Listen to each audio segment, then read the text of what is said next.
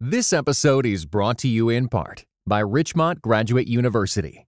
The field of mental health counseling is growing rapidly. Richmont Graduate University can equip you to become a licensed professional counselor, integrating your faith into your clinical practice. Programs are offered in Atlanta, Chattanooga, and online. Apply today at richmont.edu.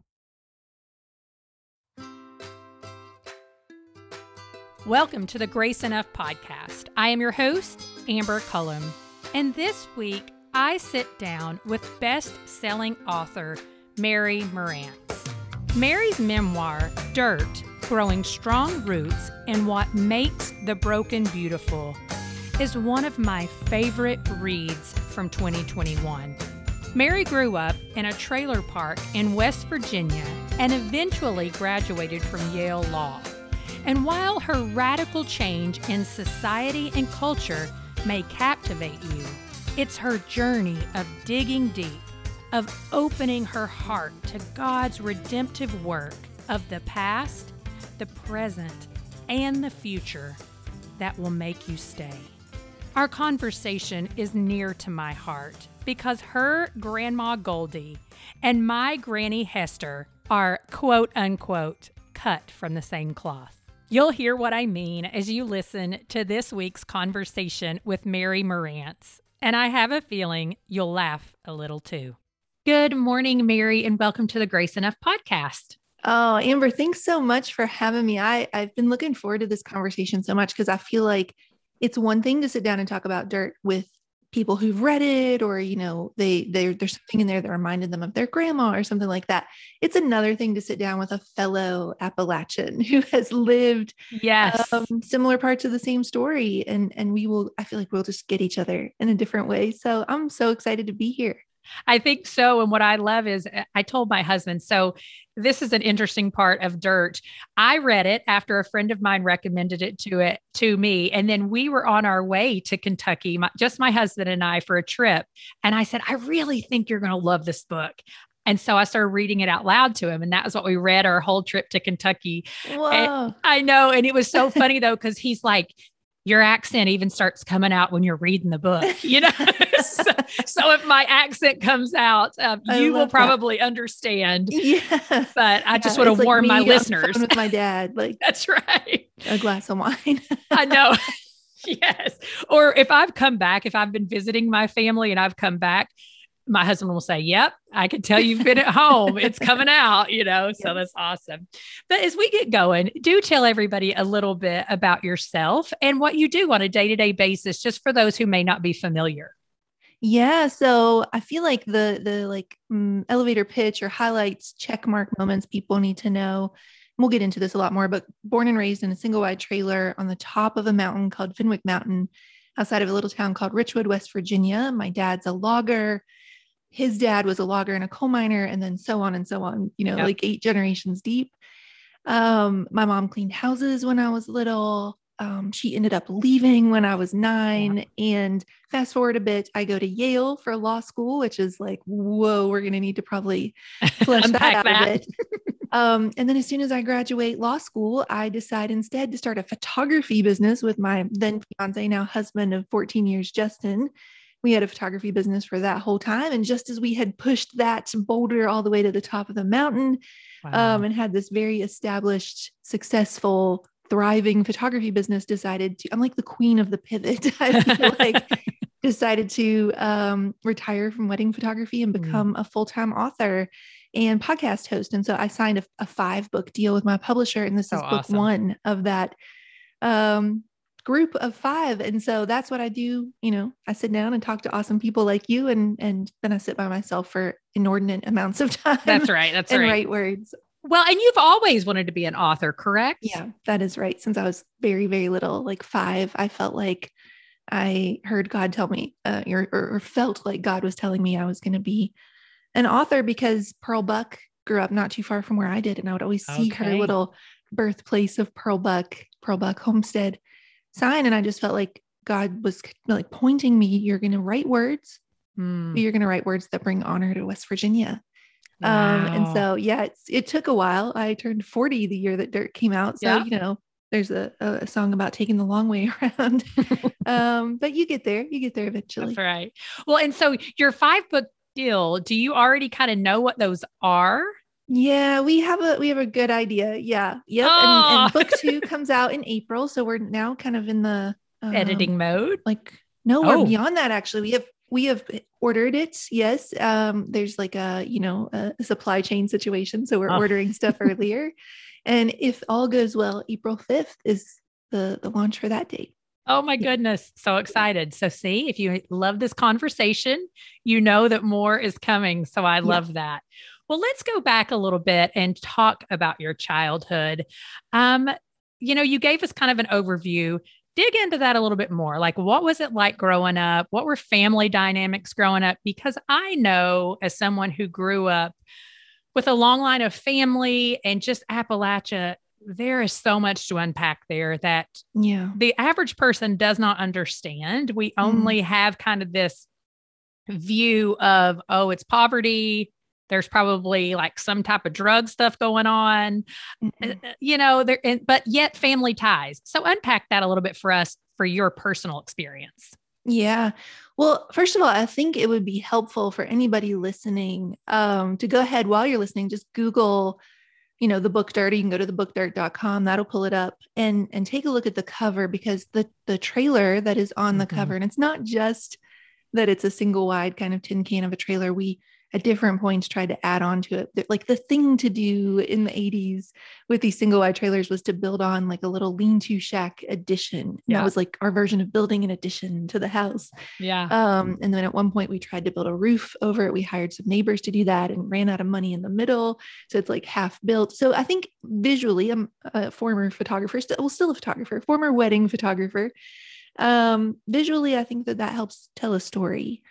And I don't know if you feel this way, Amber, but there is an element, and I bet people listening right now, right in this very moment in the beginning of the conversation, they're probably going, there's some people who might resonate with the trailer. There's some people who might resonate when I say things like, I tried to outrun my story by achieving my way into worth. They might resonate with that, but there's a good chance there's some people listening who are like, I didn't have either of those two extremes in my life, where I didn't grow up in that sort of circumstance, but I also didn't go to an Ivy League law school. So what's in this conversation for me?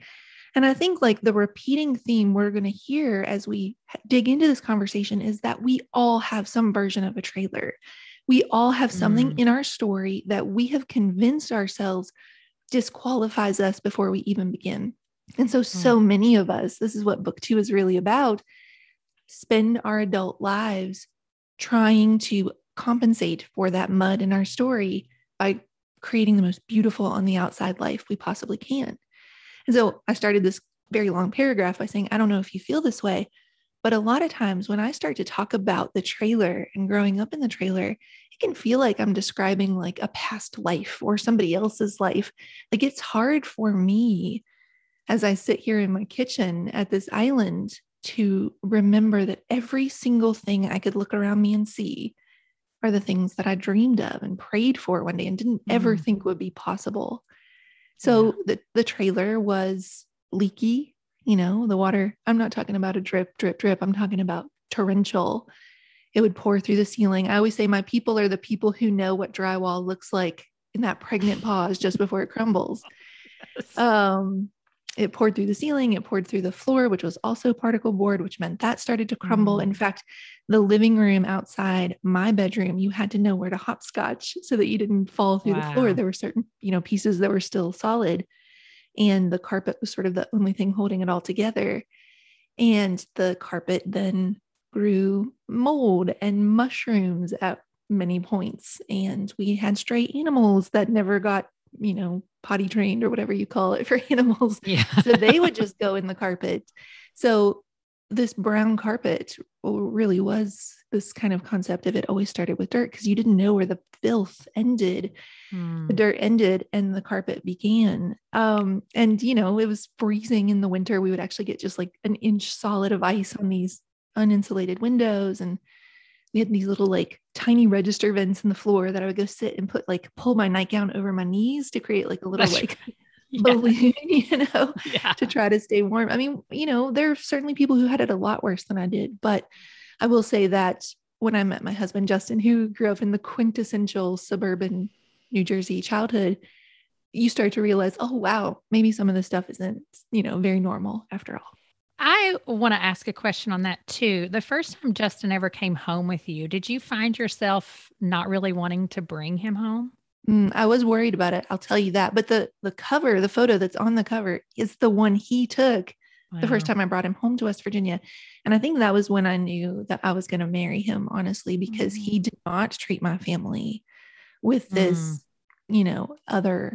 otherizing or this like beneath him, or he loved seeing the trailer because it made me who I am. Yeah. And he just like really embraced it as it was, not like this caricature of itself or this romanticized version of itself. It was what it was. Yeah. And he felt like he got to know me better. And that's what he loved about it.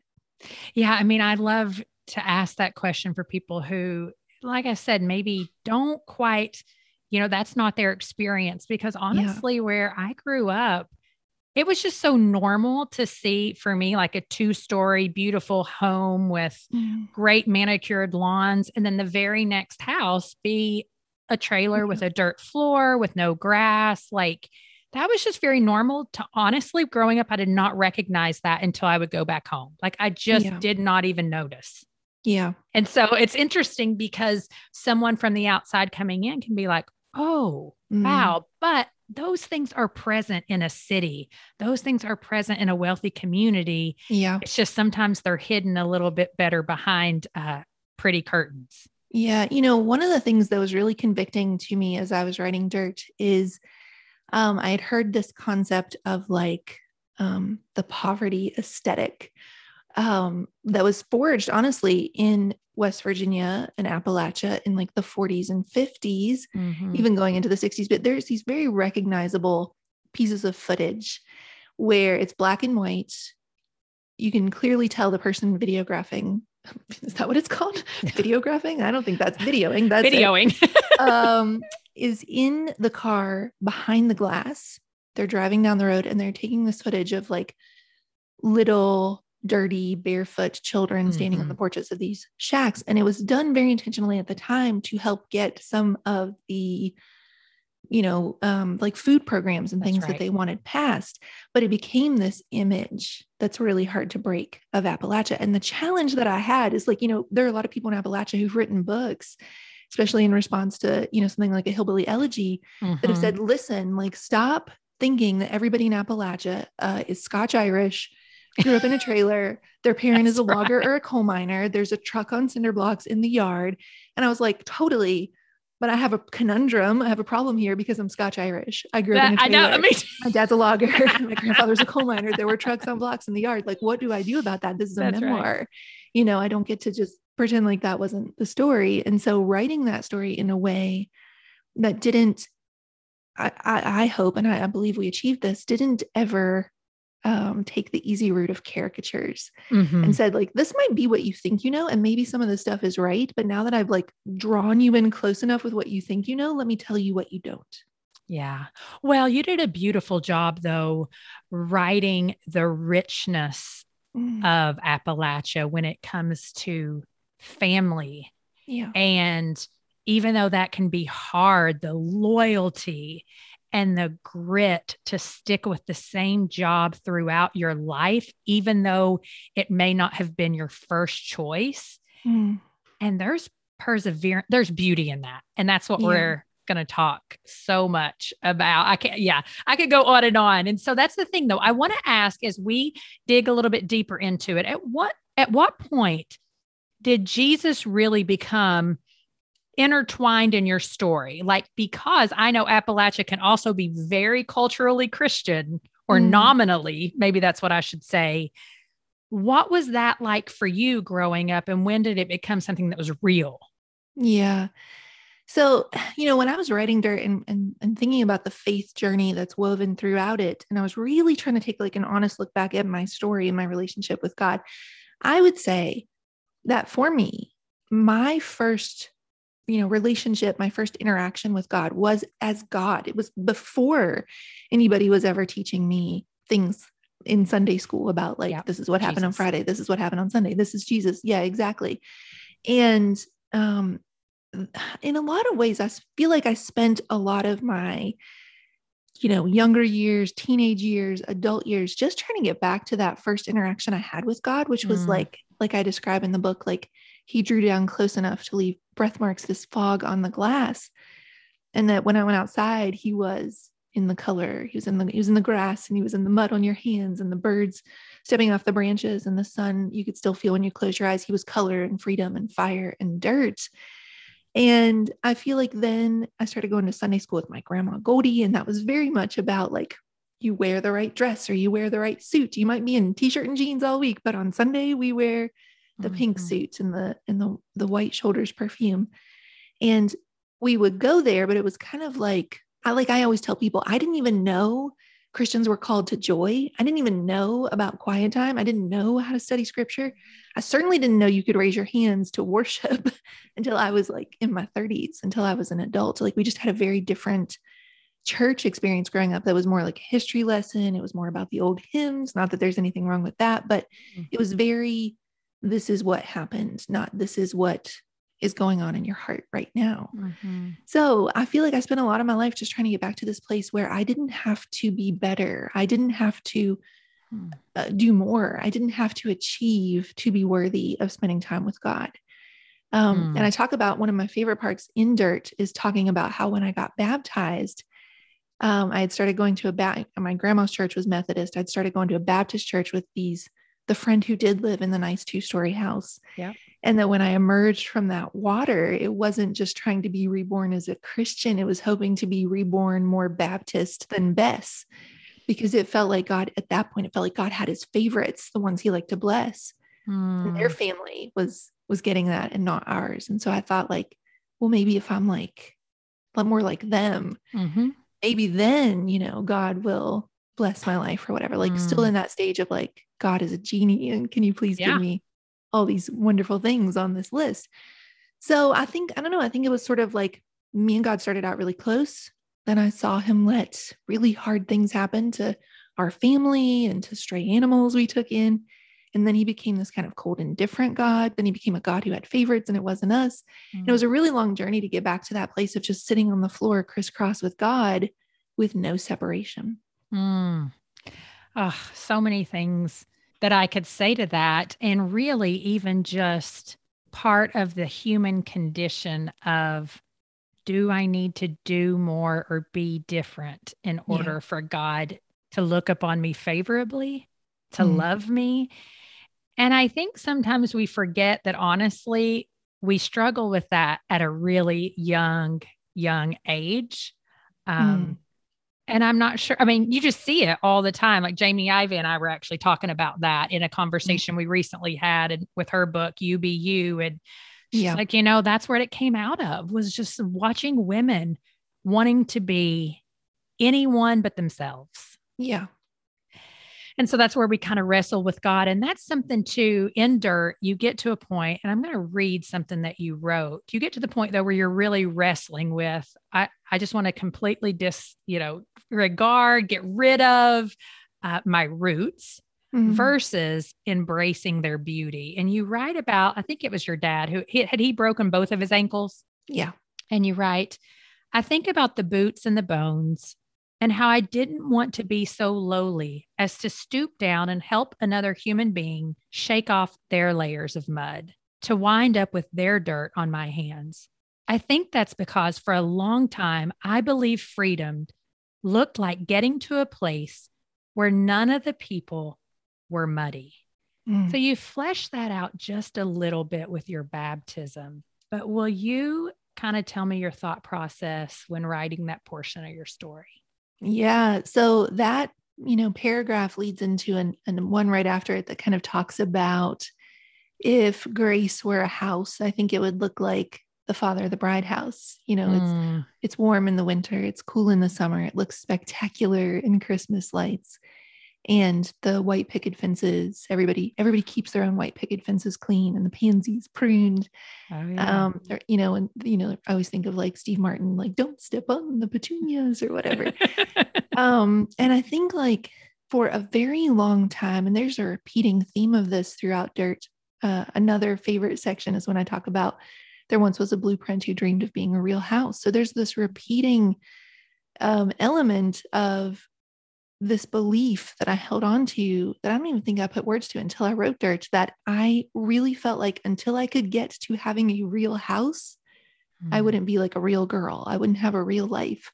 I wouldn't have something that mattered. And so, when I think about like the beginning of that paragraph you read, it starts talking about like, my dad had always said he didn't want this logging world for me. He wanted me to get out. He wanted me to have an education.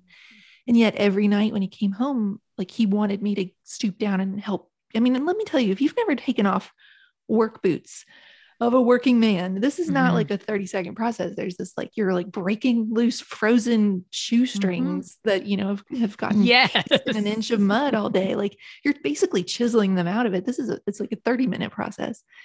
And I remember just being so like frustrated of like, how can you say you want me to get out of this? And then like wanting me to be so much a part of it every night, and just being like a big brat basically. And I think that's, or a teenager. Yeah. Sometimes synonymous, And I think that was part of it. It's like, what I'm really describing there, and I think it's something a lot of us have, is this self-survivalist switch that gets flipped, this self-preservation switch that gets flipped, where we get so hyper-focused on running and getting out and changing things and breaking generational chains, making something different for our future kids, that when we feel like we're just starting to like turn our focus to the horizon of where we're going to run to, we don't want anybody pulling us back to where we've been. And we certainly don't want these roots to come up and tangle around our ankles to hold us in one place when all we can think about is running. And do you feel like you were truly wrestling with that even at a very young age? Yeah, I really was. I don't know why. And if it's just I'm wired that way, or if I was getting little glimpses of the story God had for me, but I knew from I would sit in the yard with this blue spiral bound notebook and draw sketches of like, here's how we can put this roof on it. Here's how we can build walls around it. Man, I had this epiphany on an episode not too long ago. I never, ever, ever drew knocking down the trailer and building a new house. I was always putting up a facade around the trailer inside. Wow. Whoa. Right? That is like my life in a sentence. I was always trying to erect these walls around the trailer inside. Wow. And so, I mean, I tried for a little while to get my parents on board with the vision of how we too could have the nice 2-story house. And when it became clear at the ripe age of, 5, 6, 7, that it just wasn't going to happen. And then I decided, then I'll do it myself. A la Grandma Goldie, I'll do it myself. And I did. I knew whatever I had to do, I was going to be in a different life than that trailer. Could your marriage use a tune-up? In marriage, breakdowns, meltdowns, and blow-ups aren't a big surprise along life's road. There will be moments when you haul yourselves back to the relationship garage for repairs.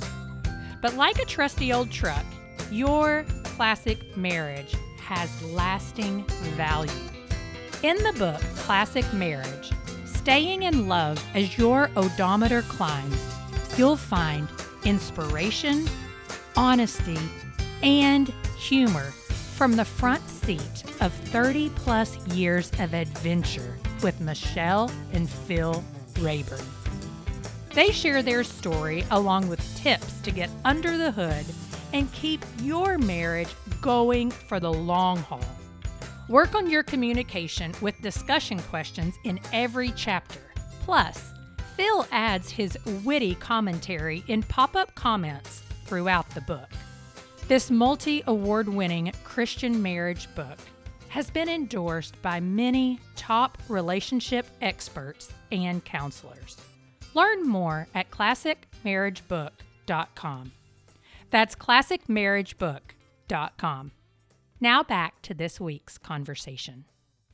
That, you say we or my parents.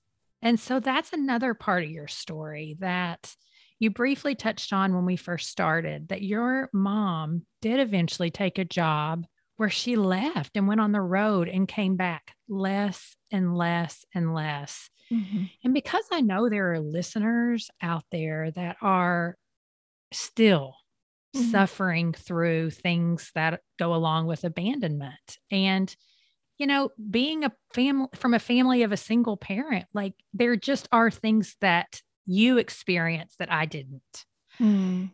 And so how do you feel like that really impacted your childhood, your life, and really some things you had to do to work through that loss? Because she still was, and I don't know if is a part of your life, but kind of flesh that out for us a little bit. Yeah. So what happened was when I was 9, my mom started out cleaning houses and I would clean houses with her. Mm-hmm. And then she got a job. An Ames store came to town. She got a job at Ames and eventually moved her way up to like assistant manager. And then unbeknownst to me, was offered a job to go travel from store to store doing, they called it remodel. So she would just like update their floor plans or new layouts, planograms for the shelves, things like that. And I did not know this was happening, but I woke up one morning when I was 9 and she was packing a suitcase and left that morning. And she had told me, my parents got married very young. My mom was 17 when they got married, 20 when they had me. And so they were kind of kids themselves. And I remember being like 3 or 4 and my mom telling me that they were going to get a divorce. She was kind of confiding in me as if I was like a grown friend, not her child. Right. And so she left, but it wasn't like she walked out the door that day and I never saw her again. She would come home in the beginning. She would come home every 2 weeks. Then it was like once a month and then every other month and then for holidays. And so in a weird way, there was never like this clean cut of I've been abandoned and this is, right, the story, but it was sort of like a series of like mini abandonments every time she would come home on a Friday.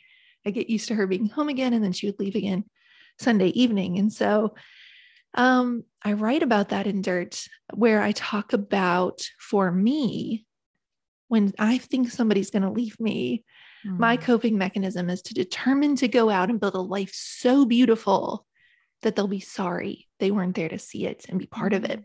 And I talk about like, I pushed so hard to that because I didn't want to like confirm the deepest fear, which was like, maybe they were right to leave.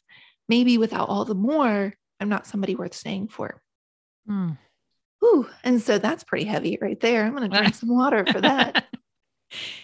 I mean, it's heavy and it's so many people's lived reality. Maybe not the exact same story. Yeah. But something similar. Yeah. But I think like, that's something you can spend a lifetime working through, because there are all sorts of different ways that like fear of abandonment can show up in your adult life. It makes it hard to trust in relationships or marriage. You think about we talked about this at the top of the show, like any woman right now who's listening, who feels like I got to show up on Instagram and I got to get a certain number of likes, or I got to get a certain number of comments, or I've got to like make my life just look just beautiful enough. What we're really afraid of is that people we don't even know are going to abandon us, are going to reject us, or my engagement down is code for I feel like I'm being abandoned. And I talk to Justin about this all the time, which is like the evil of social media. There are lots of good things. The evil of social media is that it first brought us all to only interacting with each other through a screen. And then just when we were removed from in-person community enough, it shut down the connection through a screen. Right? Yeah. That's terrifying. And it's terrifying of where the world is headed with new stuff. And that's a whole other rant I won't get on, but right. It is. I think that we're constantly chasing this fear at its root that if I am not enough of something, I'm not worthy of love. And I know from some situations personally that I've experienced where it may not be the same type of abandonment, but rejection for sure. Yeah. Like that feeling of rejection. You never really fully get over that. Yeah. And so there are things that trigger that then you go back and you do work again. Yeah. Yeah. And so, I feel like, so much is, people saying, you are the beloved child of God. You are all of these things, which I 100% believe. But you don't just wake up one morning, believe it, and never have to go back and revisit it and tell yourself that again. Yeah. 100%. 100%. And I think like I think that's really interesting what you just said about like, you're just going along and everything feels fine. And you think you've conquered it. Is healed. Yeah. I think I'm good. And then like you have this out of proportion reaction to something small. And what on earth, like what on earth, getting curious about what brought that reaction on. Specifically thinking of, I'm trying to think which book it was. Maybe it was like Men Are Waffles, Women Are Spaghetti. But one of the marriage books that we read talked about how men do tend to be more wired to, when like a fight is brewing, they want to go calm down. They want to go let their heart rate rest. They want to breathe. They want to let their blood pressure come down. And there's certainly exceptions to this. Actually, my producer, Elizabeth, we were talking about this one time, and she was saying that for her, that she's the opposite, that she's more like what I just described. For me, I want to be like, no, we must stay here together and sort this out in the moment. Yeah. And so when Justin would want to go like, calm down, for me, I'm like, don't abandon me. Like there's these just little things that he would never think of that way, because he didn't have that story. That's something we've been married 14 years that we've had to learn about each other, of like, oh, so when you do this is what I'm really, reading it as. But to answer your question earlier, I had not really talked to my mom that much. And then I wrote the first draft of Dirt, which is wildly different, Amber, than the draft that you read. Wow. The finished book that you read.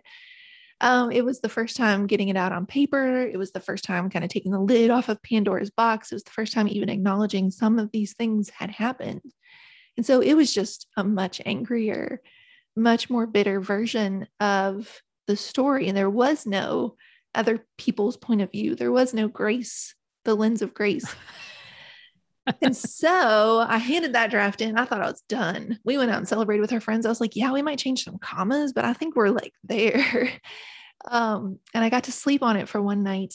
And my editor was finishing up another project. She hadn't even looked at it yet, but that one night taking a beat was all it took. Wow. And I kind of like jokingly like refer to it as my Ebenezer Scrooge moment, where I wake up and I'm like, is it still Christmas? I've seen a future that I do not like, and that there's still like a chance to change it. And so I sent my editor a message and I was like, I'm going to gut this draft. I'm just going to gut it. And she said, you can do that. And that's totally fine. I have not even read it yet. She said, but we have to turn this book in February 17th. And when she said that, it was December 17th. So it was 2 months to the day that I gutted and rewrote 50,000 words. Wow. So it ended up being 70,000. I kept 20 of the original, added, 50 new, and that's the story you see now. And one of the things that happened in between those two drafts is that I ended up doing a 3-hour phone call with my mom, where I got to ask her questions I never asked before. I got to kind of bring up stuff we'd never talked before. And in God's incredible timing, one of the coolest things that happened with that is I had my podcast for about 3 months at that time. And so because we were recording it, I had on the headphones and the microphone. She knew we were recording it. And I kind of like slipped into podcaster mode, where I got to be like kind of interviewing. Like interviewing. It was like curious rather than judgmental. Oh, and I think yes, because of that, we got to places we never would have if it was like not recorded or not like this setup or face-to-face. And it was just attack. And so it turned into 3 hours of just me finding out all the stuff I never knew. Like, for example, she left in part because in her mind, her job had the health insurance, and her job was making money to pay the bills when the logging business wasn't. But I also got to say to her, but don't you also agree that you left so that you could be something other than my mom and Junior's wife? And she waited and said, yeah, there's truth to that. And then I just listened to her cry for about 30 minutes, maybe not 30, felt like 30.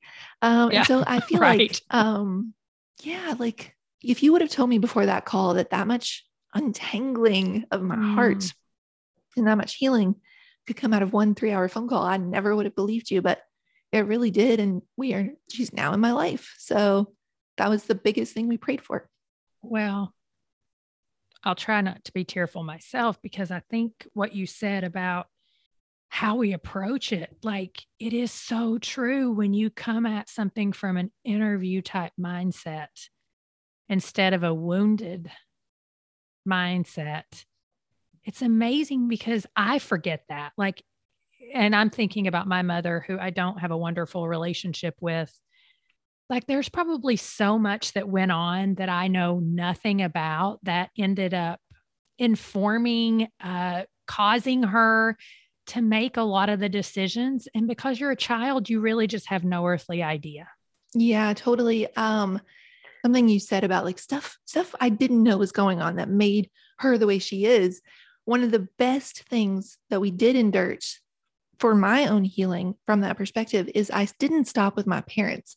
I started digging into their parents' story as well. Because my mom, her dad left her when she was 3, and her mom left her when she was 15.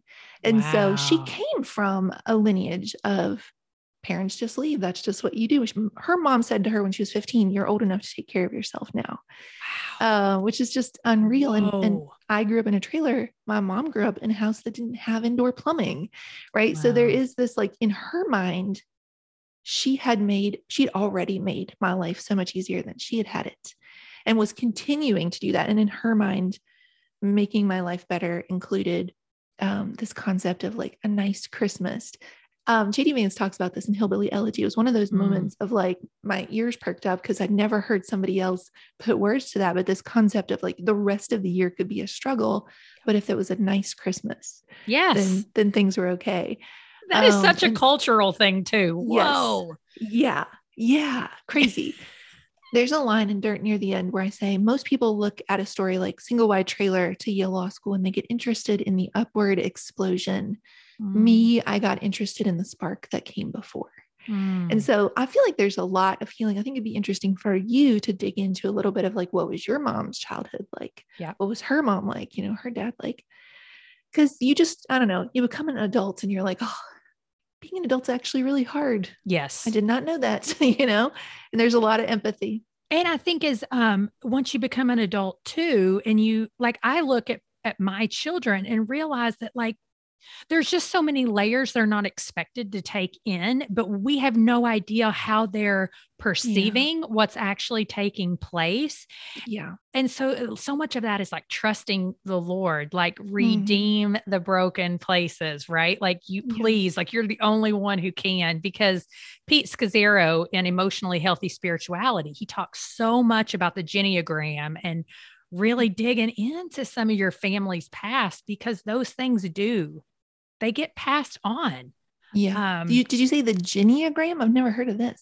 Yeah. It's really all about breaking down like your family, you know, and they look at stuff like alcoholism, divorce, I mean, all kinds of things. Yeah. And just how, even though those aren't like genes, you know, quote unquote genes, there's still patterns of behavior that often impact generations. Yeah. And that sometimes we have to break those generational patterns, but you can't even break them when you don't know they exist. That's so good. Very, very powerful.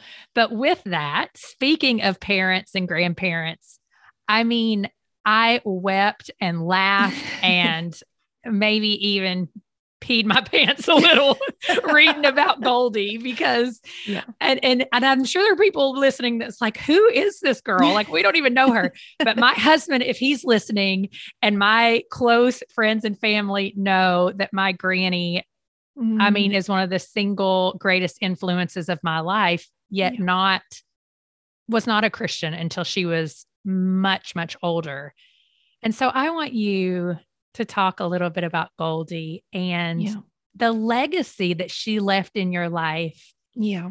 Even though, I mean, she was hard-nosed and straightforward, but present. And I know those things so well because that is my grandmother in all of the best and difficult and annoying and loving ways. Yes. That.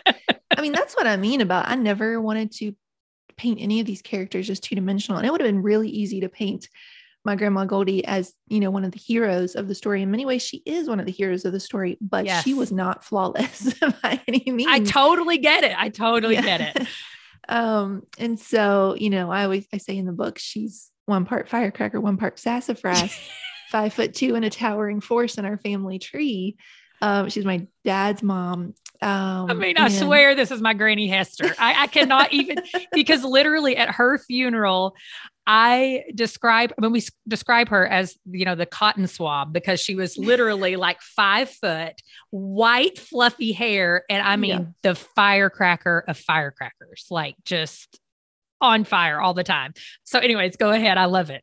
One of the, I think there are a few different arcs throughout Dirt, my piece with my past, my relationship with my dad, with my mom, with marriage, etc. But one of the arcs is taking all of the grit and the backbone and the, an iron rod through your backbone and the strength this woman possessed without adopting the scarcity mindset. Mm-hmm. And so, there are a lot of studies that say, regardless of the circumstances a child is in at home, if there's just one adult, whether that's a grandparent or a teacher or a neighbor who will take an active interest in that child's life, it can change their entire trajectory. And that was me. In so many ways, Grandma Goldie did not think I could do wrong. And I was her only grandchild for the first 22 years of my life. And, she was super proud of me. She told everybody in town, to the point where I think they were sick of hearing about me. But at the same time, she could slam a door like nobody's business, and she could get just as mad at me about things. And, I think one of the telling moments, there are a couple telling moments. They come to the door. A teacher who lived a few houses down came to the door to say they wanted to put me in a gifted program. And Goldie thought it was for a slow program, because she always expected something bad news to come knocking at the door. Oh. And, we had this apple tree in the yard that never once produced fruit until this one summer when we had it's rainy, cloudy with a chance of meatballs version of these apples falling. It was comical. And she's turning them into applesauce and apple butter and canning them and everything she can think to do. Oh, yes. And she said, people of necessity learn not to waste whatever small blessings come their way.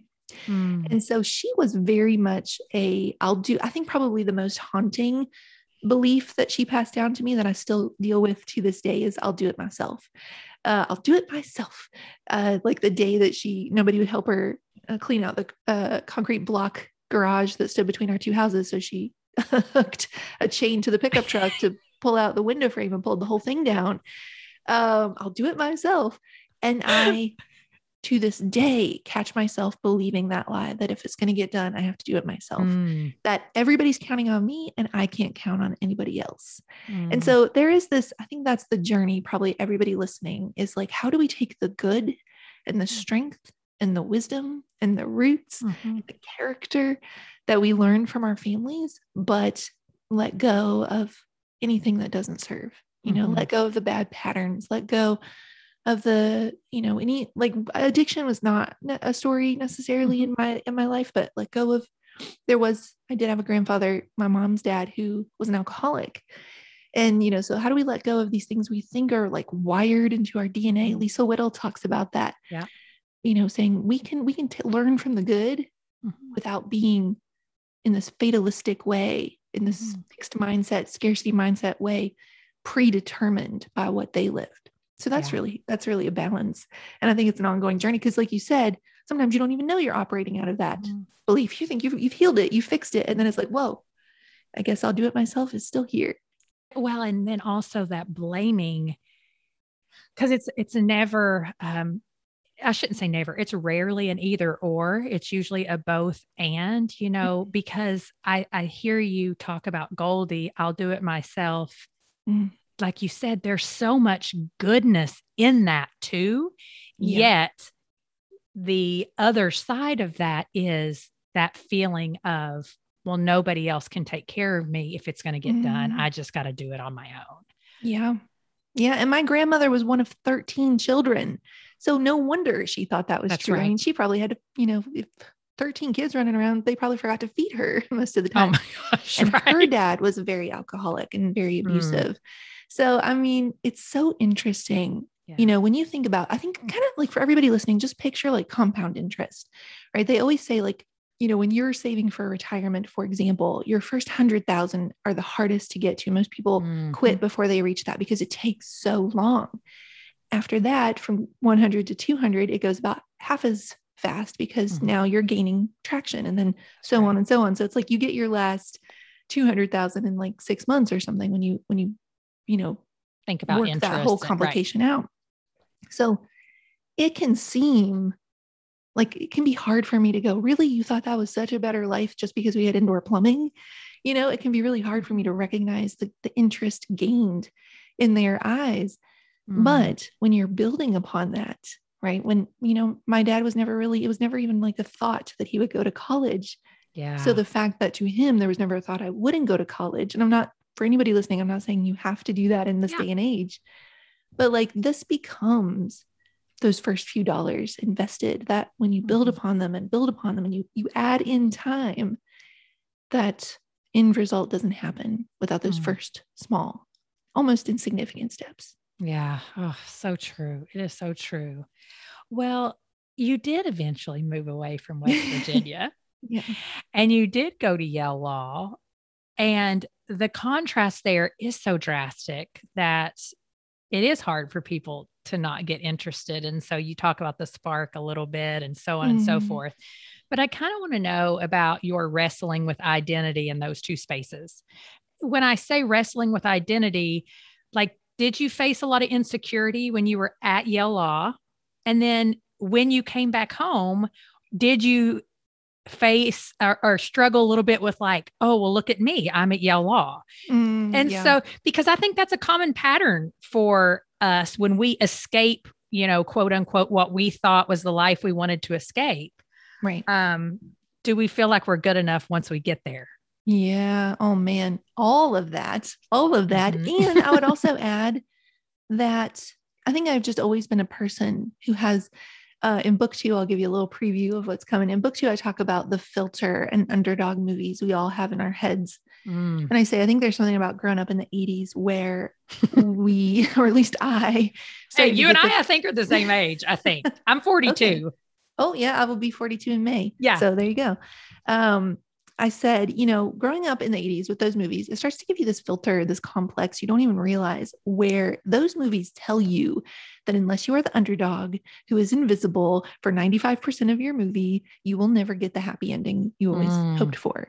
And so I think even when I was little in West Virginia, especially because I had that friend who had the 2-story house and everything else, I started very young with that filter of like, people will not include me. People will underestimate me. People don't believe in where I'm headed. I'll be the last one people will pick out of the class to say she's going to be the one to go on to this or that school or do this or that thing. And so I've become really good friends with that filter, and it's become a really good constant companion. And the last year and a half of writing this second book, I mean, geez, aloof, you start out to write a book because you think, this will help so many people. And it's like, maybe, but first it's going to wreck you.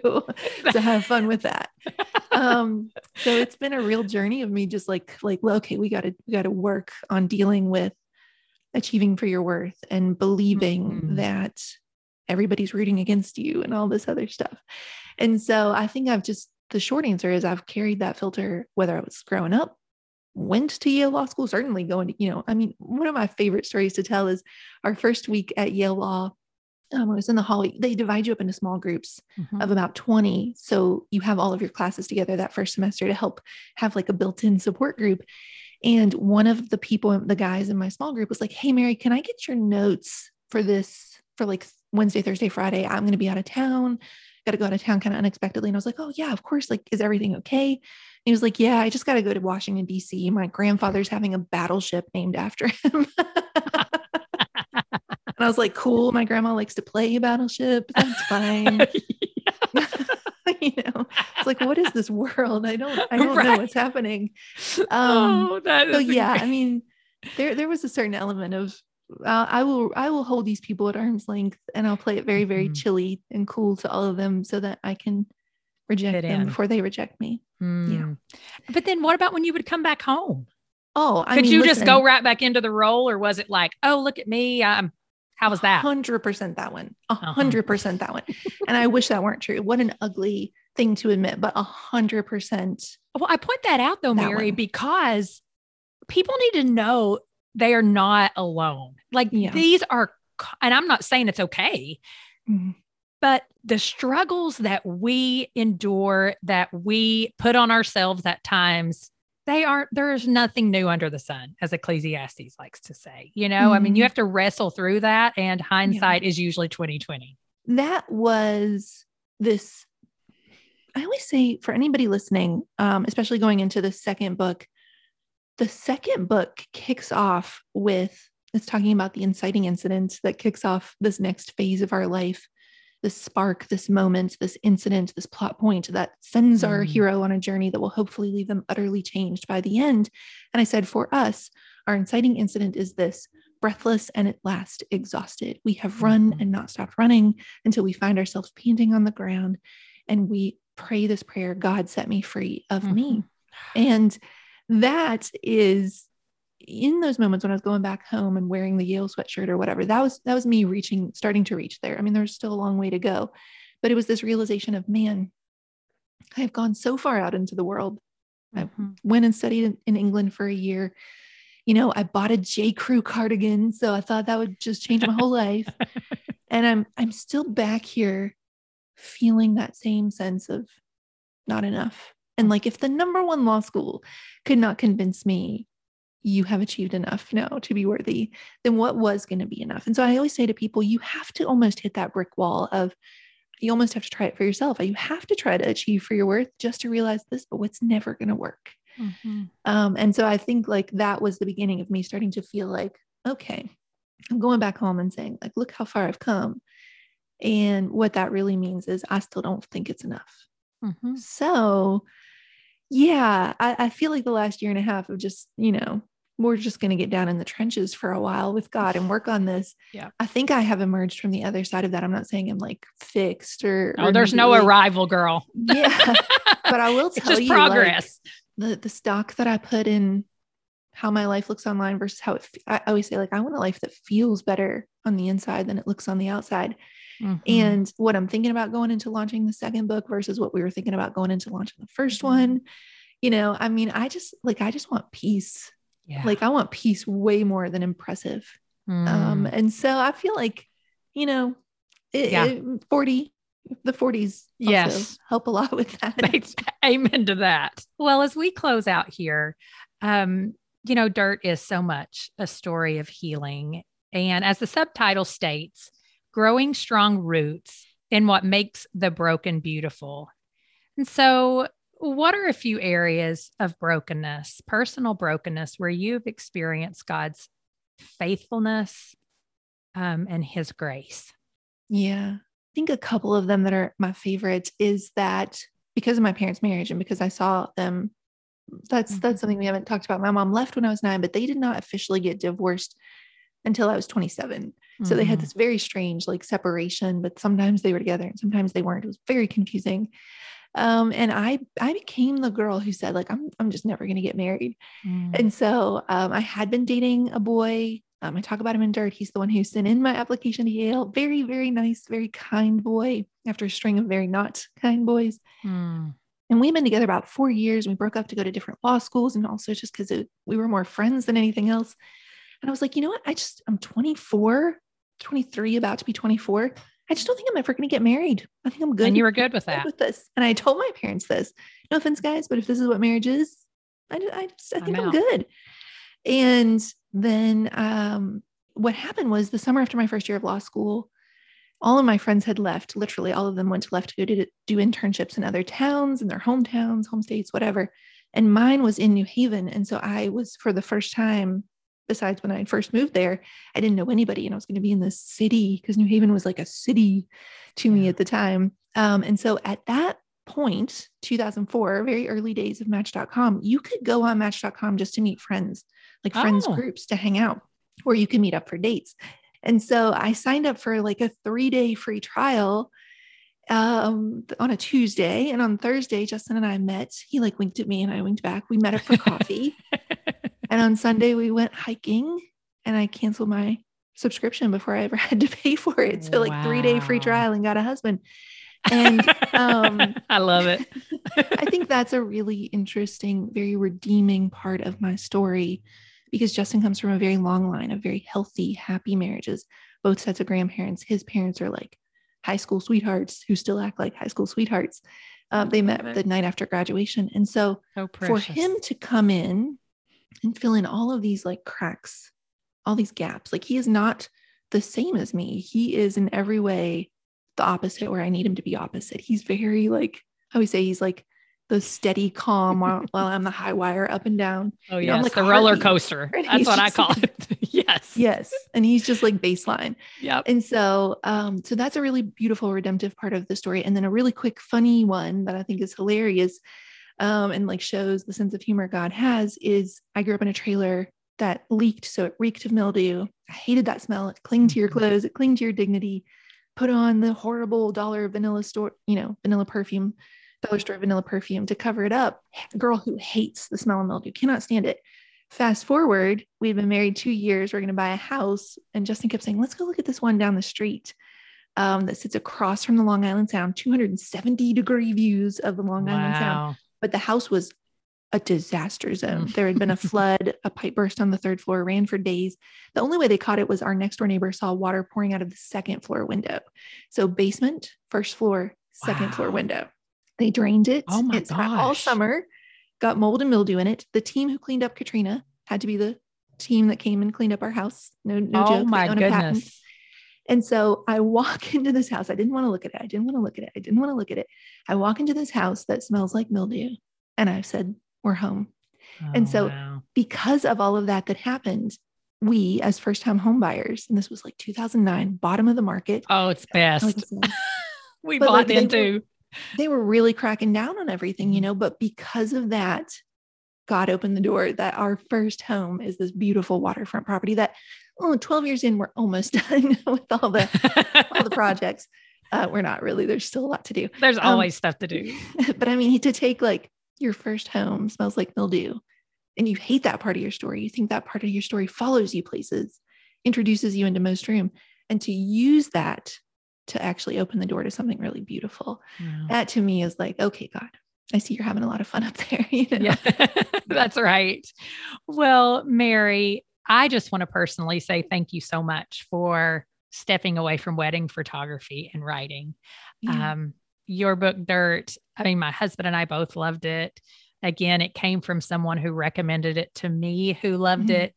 And I really am just grateful for your voice in the world. So thank you. Thank you. Thank you so much for having me. And I feel like I always say, like, when you are a hard story person, you develop sort of like an ability to just like feel the energy of a fellow hard story person, and like the kindness and the empathy and the wisdom and the depth that creates. And like, as soon as we sat down, I could just see that all around you. So you are also doing very beautiful, important work.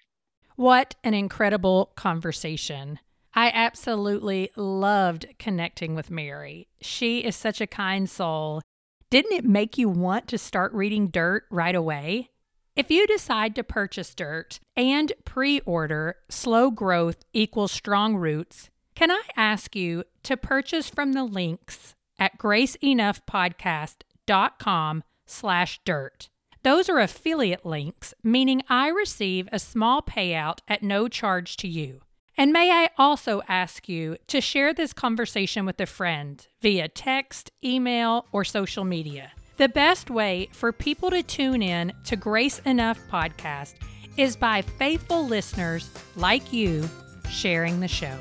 Thank you for listening to the Grace Enough Podcast. Tune in next time.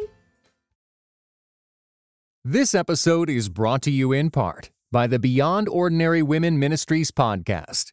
Do you want to grow in your influence? Bow's episodes feature tips for leaders of any kind, from mentoring one woman to leading a ministry. Browse Bow's podcast at beyondordinarywomen.org.